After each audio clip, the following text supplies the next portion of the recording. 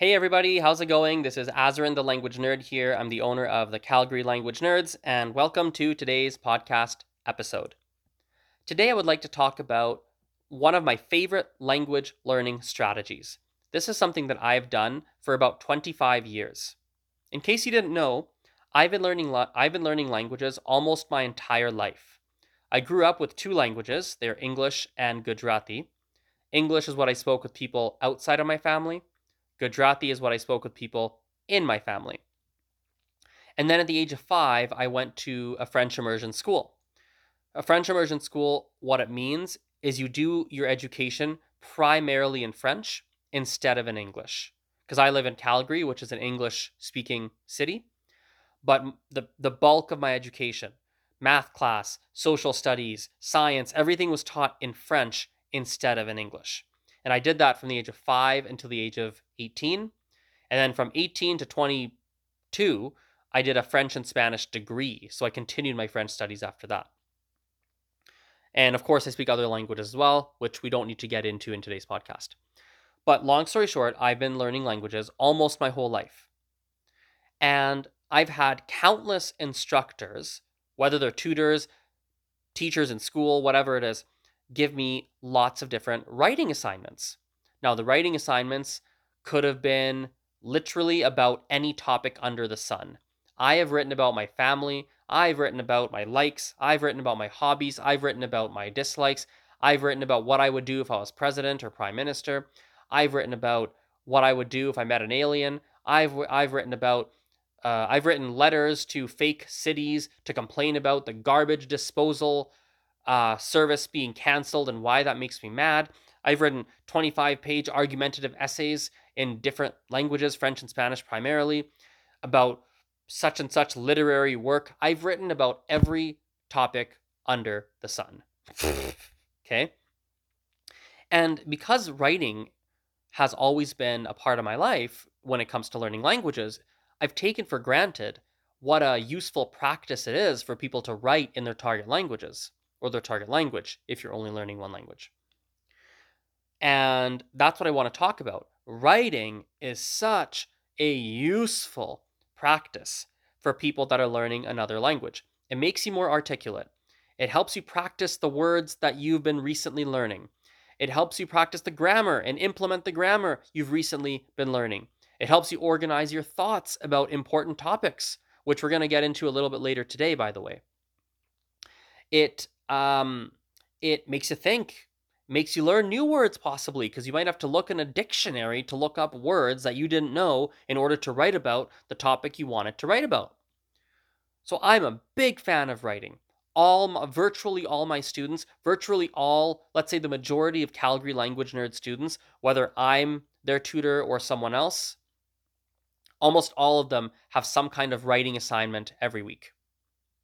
One of the coolest things about it, this has nothing to do with language learning, one of the coolest side effects of having my students write, I typically see this with my longer term students, is it transforms who they are as a person. They become a different person over time. And it happens because of their writing, actually. It's a big part of why it happens.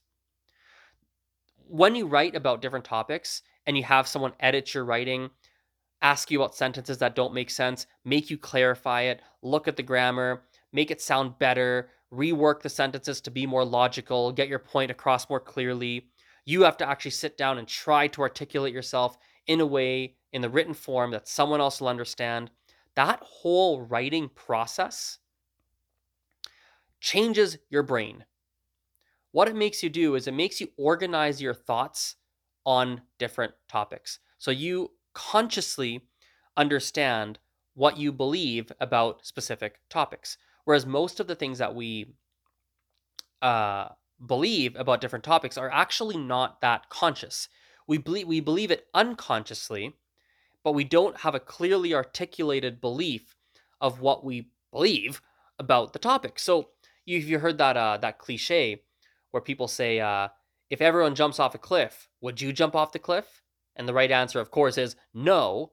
But the reality is, most of us probably would jump off that cliff. And the reason is that, metaphorically speaking, we don't have a clearly articulated reason in our conscious mind as to why we shouldn't jump off that cliff. Does that make sense to you? So when you write about different topics and you do that and you get into a habit of doing that and you have people edit your writing, they read it, they ask you about things they don't understand, it makes you a more articulate person who has a conscious understanding of the things that they believe on various different topics. And of course, the more advanced you get, the more you can start to write about topics that are actually important to you. Whereas when you're a beginner, you might write about simpler topics.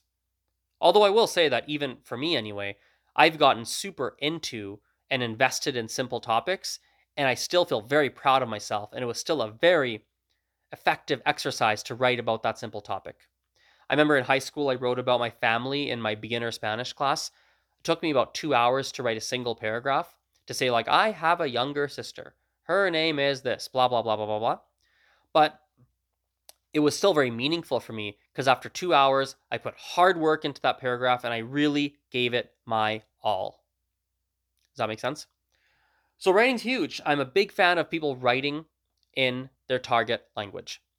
Now, let's go through some guidelines of how you can make sure you're successful. Not successful, how to make sure you learn as much as you can. You maximize the benefits of doing writing in another language. So first of all, think about who your audience is. Most of you, the audience is going to be yourself. You're writing for personal reasons. But some of you may choose to start a little blog.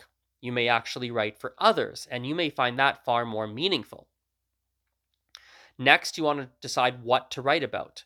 You probably want to write about something that you are currently learning in that language. So if you're learning about family in the target language, you want to write about family. If you're using an app and the app has got you on the unit where you are learning about the past tense, you want to write some past tense topics in your writing. Write about what you did yesterday, one of your favorite trips in the past, so on and so forth. It's a good general rule of thumb to follow. When you're writing, you do not want to use any translators. I want you to pretend you're writing in a pre-internet age initially. So you can only use dictionaries, Becherels if you're learning French, like conjugation books that show you the conjugations. Pretend it's the pre-internet age when you write initially. Makes your brain work way harder and it's better for you. Better for your progress. Once you have the best possible first draft, then you can start to use translators and online resources to figure out how you could have written it better. If you have a tutor or something like that, you definitely want to review your writing with your tutor and correct it, get feedback, look at it together, figure out how you could have articulated yourself better and more clearly. Who, what, where, when. Who, what, where. Who, what, where. Where do you write? Well, you want to write in a book, notebook, or you can write on your computer. Make sure you're in a quiet environment with no distractions so that you can be fully focused on the writing. You probably want to write for at least 10 to 15 minutes. That's already plenty. But if you want to do more, nothing wrong with that at all. When to write, you want to make sure you find a time of day that is right for you, where your brain is alert. So maybe that's the mornings, maybe it's afternoons, maybe it's evenings, nights, weekends, you get to pick. We've already talked about why to write. Makes you more articulate, helps you practice grammar, helps you practice phrases and vocabulary you've learned, really helps you apply your knowledge. Who, what, where, when, why, how. Well, I guess we've sort of talked a lot about the how. I don't think we need to talk more about that. Now, on the topic of writing, I want to transition a little bit to something that is meaningful to me and something that I've realized that I view very differently than perhaps many other people. So as you know, I journal. I've been journaling recently, and I've been reading, journaling, and meditating recently. So because of this, I actually carry my notebook where I write my journaling in, and I often carry a book with me. Not everywhere I go, but frequently I have it with me in my hands. So when I meet people, they ask me, oh, what are you reading? What do you write about in your book? What do you journal about? And we discuss it. And I've met other people that have tried journaling. They do it maybe. And I've noticed a lot of people view journaling as venting on paper. They vent. They take all the thoughts in their brain and they throw it out on paper. I don't think there's anything necessarily wrong with that. That's probably just a different style. But that's not at all what I do when I journal. When I journal, I use it as a problem solving exercise. I've said this before, but I want to go more in detail because, excuse me, I think a lot of people don't, I think a lot of people are not very good at problem solving. Something I learned at the window cleaning franchise I used to operate, one of the things that they would teach us is problem solving. And it was a skill that we could actually get certified in, an internal certification, which is really cool. And so we did lots of problem solving to solve business problems. And so I got a lot of practice with it. So when I write, here's the process I follow. And I think this is something you guys can start to do as well. And I think you'll see a lot of benefits if you do this. It's a lot of work, but it's meaningful. And for me, anyway, it's changed my life. I've done it for 12 years, something like that. Yeah, something like 12 years I've done this. But I've been doing it daily for the past 5, 6 months. And it's absolutely transformed my life. So here's what I do. First of all, I identify a problem. I identify something that isn't quite right in my life, something that's bothering me. So, for example, I'll just flip back in my book a little bit here, and I'll share something a little bit personal. But to make the example, I'll share it with you. So, as you guys know, I'll give some background before I share. As you guys know, I live with my mom and my sister. Now, my sister is disabled. She's 27, but she's basically a 2-year-old. I am one of her guardians. So I look after my sister, and my mom looks after my sister.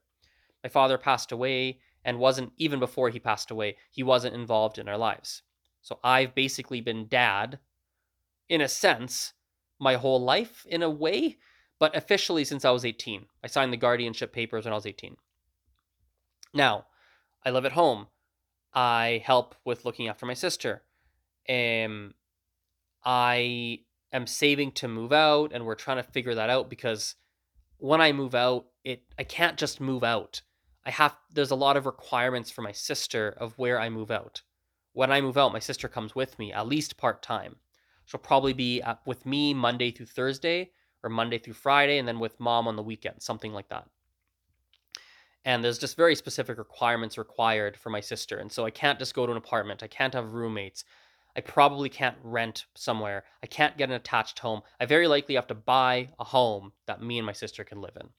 I'm also debt averse. I don't like big mortgages, things like that. And so, I'm just in a position where I have to stay at home, and it's just better to stay at home, long story short. Okay. And one of the things that was bothering me is I feel like I'm not taking on enough responsibility in the house. Cleaning, chores, enough with my sister and looking after her. My mom is doing too much for my liking. And I was writing about that. So I identified the problem in my book. Next, I identified, why do I even think this is a problem? Like, why is this a problem now? What's the issue?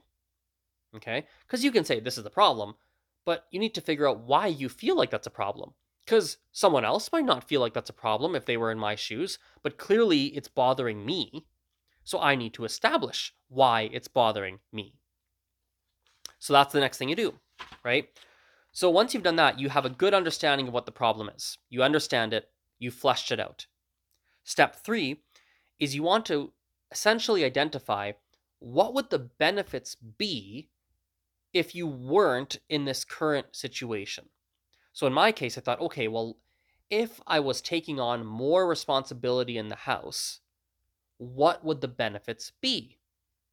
So I wrote them down. Number 1, my sister's well-being. I could avoid her from suffering in the future by being responsible for her fitness and nutrition. Because if she's not fit and not have good nutrition, she's going to have health problems, and that's going to be a nightmare for me, my mom, and my sister. It'll just be really tough. My sister's nonverbal, so that's scary when someone's not verbal. What that means is they don't talk. So if they're in pain, they can't tell you. There's no way to tell you if they're in pain. And worse than that, maybe you can read, oh, they're in pain. She's in pain because she's crying, but you don't know where she's in pain. And she can't tell you. Could be a headache, could be a stomach ache, could be a twisted knee. Could be a cavity. You have no idea. So it's incredibly important to keep her in good health and fitness and such, because any issues are very difficult to figure out what the issue is. That's a burden if you want to pick a burden, that's a real burden, right? So I thought to myself, well, that's a really good reason to take responsibility, proper responsibility for my sister's health and nutrition. Sorry, health and nutrition and fitness. I can do that. I can do more there. That's a good reason. Number 2 is my mom's well-being. I fleshed that reason out. Number 3 is personal growth. I fleshed that reason out. There's various reasons why it excites me to be able to grow personally to do that, because I would need to grow personally. I need to figure out, how do I carve out the time to do that? How do I take on, because I don't want to take on basically every responsibility in the house, or most of them. So I was like, that's a lot of extra things on my plate. I still got to work. I still got to do this and see friends. And how does that fit? So I grow personally to do that. And I wrote down all the different reasons, all the different benefits that there would be if I were to improve the situation. Next, so step 4, you write down exactly what steps you can start to take to improve the situation. Now, in many cases, you're not going to know. In many cases, you're like, I don't really know what I can do. In this case, in my case, well, even in my case, actually, I don't exactly know what steps I probably need to take, because some things are easy. Vacuum the house more often, or wash the dishes faster, or more often, or blah, blah, blah, blah, blah. There's things like that that are really easy. But with my sister's health and fitness, nutrition, that's a bit trickier. She has mobility issues. I don't know what her fitness challenges are. I don't know exactly how to explain exercises to her, because I have to make her do the exercise, but she won't just do it. So how do I break it down? How do I make her do cardio, because her mobility issues? How do you do that? Like, it's a really complex problem.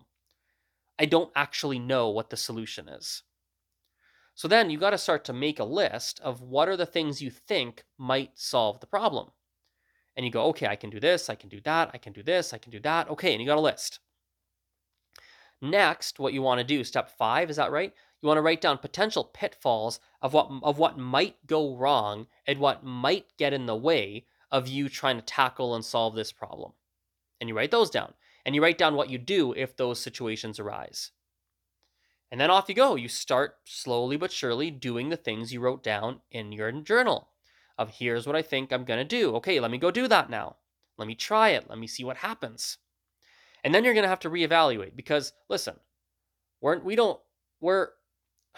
not perfect. And so the plan that you made, the things you thought you could do to make things better, may or may not work. Very likely they're going to kind of work in some ways and kind of not work in others.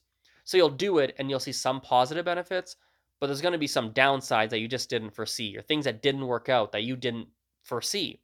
So then you start the whole process again. Step 1, what's the problem? What do you feel you could set right? So you might say, well, I might say, I thought my sister could do a cardio workout. We can do it in front of YouTube together. But then I realized my sister had no balance and she couldn't do half the exercises. Crap. Well, I didn't think of that. Why is that a problem? Well, it's a problem because she's not getting any exercise. She's not getting cardio. In fact, I'm getting more cardio trying to make her limbs move around, and I'm getting more tired than she is. And she just thinks it's funny. It's like, oh my God, that's not good.